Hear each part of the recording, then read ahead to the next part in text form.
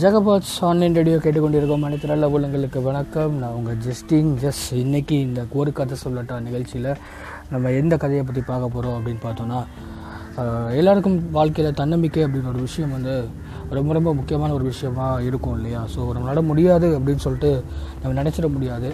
நம்மளால் முடியும் அப்படின்னு சொல்லிட்டு நமக்கு ஒரு உத்வேகத்தை கொடுக்கும் அந்த தன்னம்பிக்கை பற்றின ஸ்டோரி தான் இன்றைக்கி நம்ம பார்க்க போகிறோம். நல்ல ஒரு பிஸ்னஸ்மேன், கிட்டத்தட்ட வருஷத்துக்கு 500 கோடி ரூபாய்க்கு மேலே சம்பாதிக்கக்கூடிய ஒரு நல்ல ஒரு பிஸ்னஸ்மேன். திடீர்னு அவருக்கு ஒரு மிகப்பெரிய ஒரு லாஸ் ஏற்பட்டுருச்சு. யானையாக இருந்தாலும் அடி சறுக்கும் இல்லையா? ஸோ அதனால் திடீர்னு அவருக்கு லாஸ் ஏற்பட்டுருச்சு. கிட்டத்தட்ட அந்த லாஸை சரி பண்ணணும் அப்படின்னா கிட்டத்தட்ட அவருக்கு ஒரு 50 கோடியாவது அவர் கையில் வேணும். ஆனால் அது அவர் கையில் இல்லை. கிட்டத்தட்ட அந்த அளவுக்கு ரொம்ப கஷ்டப்பட்ட ஒரு சூழ்நிலை. கிட்டத்தட்ட எதனால் அந்த லாஸ் வருது, நம்ம கம்பெனியில் அப்படி என்ன தவறுகள் நடக்குது, அதாவது என்னென்ன தவறுகள் நடக்குதுன்னு கூட தெரியாத அளவுக்கு கிட்டத்தட்ட அப்படி ஒரு லாஸ் ஏற்பட்டிருக்கு. இவரும் என்னென்ன தவறுகள் பார்க்கலாம்னு சொல்லிட்டு பார்க்குறாரா, நான் இவரால் முடியல, என்னடா பண்ணுறது அப்படின்னு சொல்லிட்டு ஒரு நாள் மனுஷன் பெரிய விரக்தியில் என்ன பண்ணிட்டாரு, நேராக பார்க்கில் போய் உட்காந்துட்டு நம்மளால் முடியல அப்படின்னு சொல்லிட்டு உட்காந்துட்டாரு. தூரத்தில் ஒரு மனிதர் வராரு. அவர் உங்களுக்கு என்ன பிரச்சனை, ஏன் இப்படி அமைதியாக உட்காந்துருக்கீங்கன்னு கேட்கும்போது, இந்த மாதிரி பிஸ்னஸ் நடத்துகிறேன், இந்த மாதிரி லாஸ் ஆகிடுச்சு அப்படின்னு சொல்கிறாரு. சரி, ஓகே, நானும் ஒரு பிஸ்னஸ்மேன் தான், பக்கத்து ஊர்லேருந்து வரேன், இங்கே ஒரு விஷயத்துக்காக வந்தேன். பரவாயில்ல, நீங்கள் உங்களை பார்க்க ரொம்ப நல்ல மனுஷங்க மாதிரி தெரியுது, நீ ரொம்ப கஷ்டப்படுற, நான் உனக்கு ஹெல்ப் பண்ணணும்னு ஆசைப்பட்றேன் அப்படின்னு சொல்லிட்டு தன்னோட செக் புக் எடுத்து கிட்டத்தட்ட 500 கோடி ரூபாய் எழுதி அவர் கையில் கொடுக்குறாரு. நீ 50 கோடி ரூபாய் இருந்தால் அதை சரி பண்ண முடியும் அப்படின்னு நீ சொன்ன. ஆனால் இப்போது உனக்கு 10 மடங்கு, அதாவது அதோட 10 மடங்கு அதிகமாக நான் உனக்கு கொடுத்துருக்கேன்.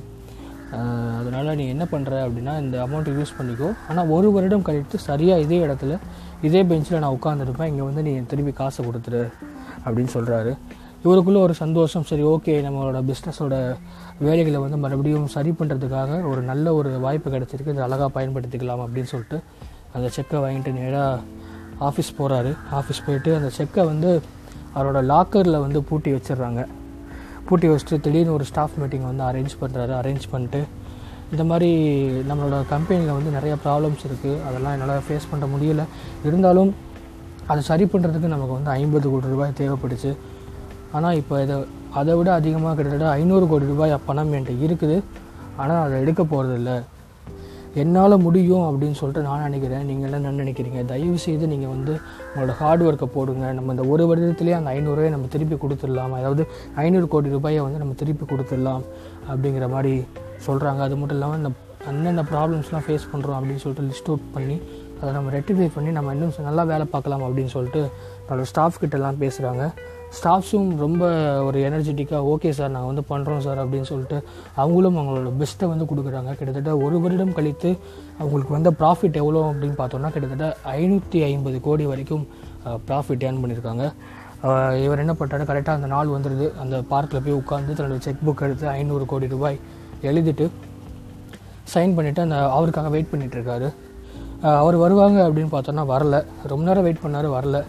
தூரத்தில் ஒரு அம்மா அந்த நபரை கையில் பிடிச்சிட்டு வராங்க. ஸோ இவர் பார்த்துட்டாரு. சரி, ஓகே, வரட்டும், பேசலாம் அப்படின்னு சொல்லிட்டு வெயிட் பண்ணுறாரு. கிட்டத்தட்ட பார்த்தோம் அப்படின்னா வரும்போது அவர் ஓடிடுறாரு. அந்த அம்மா மட்டும் இருக்கிறாங்க. அங்கே ஒரு பனிமூட்டம் உள்ள ஒரு பகுதி, அதனால் சரியாக கண்ணுக்கு எதுவுமே தெரியல. கிட்டத்தட்ட அந்த பிஸ்னஸ்மேன் அந்த அம்மாட்ட ஓடி, என்னாச்சு, இங்கே ஒருத்தர் நபர் இருந்தார், அவர் ஏன் இப்படி ஓடிட்டாருன்னு கேட்கும்போது ஒன்று அந்த அம்மா பதற்றத்தோடு சொல்கிறாங்க, என்னாச்சு, அவங்களுக்கு எதுவும் டிஸ்டர்ப் பண்ணாரா, அவங்களுக்கு எதுவும் பிரச்சனை பண்ணாரா அப்படின்னு சொல்லிட்டு. இல்லை, பிரச்சனைலாம் பண்ணல, கரெக்டாக 1 வருஷத்துக்கு முன்னாடி இந்த மாதிரி செக் புக்கெலாம் எழுதி எனக்கு கொடுத்தாரு, நான் இப்போ அதை திருப்பி கொடுக்கறதுக்காக வந்திருக்கேன் அப்படின்னு சொன்னார். அப்போ தான் அந்த அம்மா சொன்னாங்க, இல்லைங்க, அவர் மனநிலை சரியில்லாதவர், அவர் பழைய இந்த மாதிரி செக் புக்கெல்லாம் எடுத்து எழுதி கொடுப்பாரு, அந்த காசு ஒன்றுமே இருக்காது, அதனால் சாரி, தப்பாக எடுத்துக்காதீங்கன்னு சொல்லிட்டு சொல்கிறாங்க.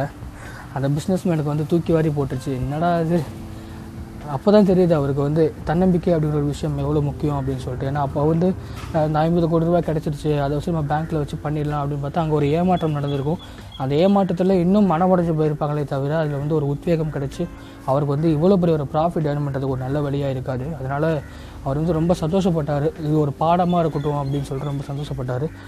அதே மாதிரி உங்களோட வாழ்க்கையும் வந்து தன்னம்பிக்கை அப்படிங்கிற ஒரு விஷயம் ரொம்ப ரொம்ப முக்கியமான ஒரு விஷயம். அதாவது நம்மளால் செய்து முடிக்க முடியாது இருக்கிற பட்சத்தில் முடியும்னு சொல்லிட்டு நமக்கு ஒரு உத்வேகத்தை கொடுக்குறது இந்த தன்னம்பிக்கை.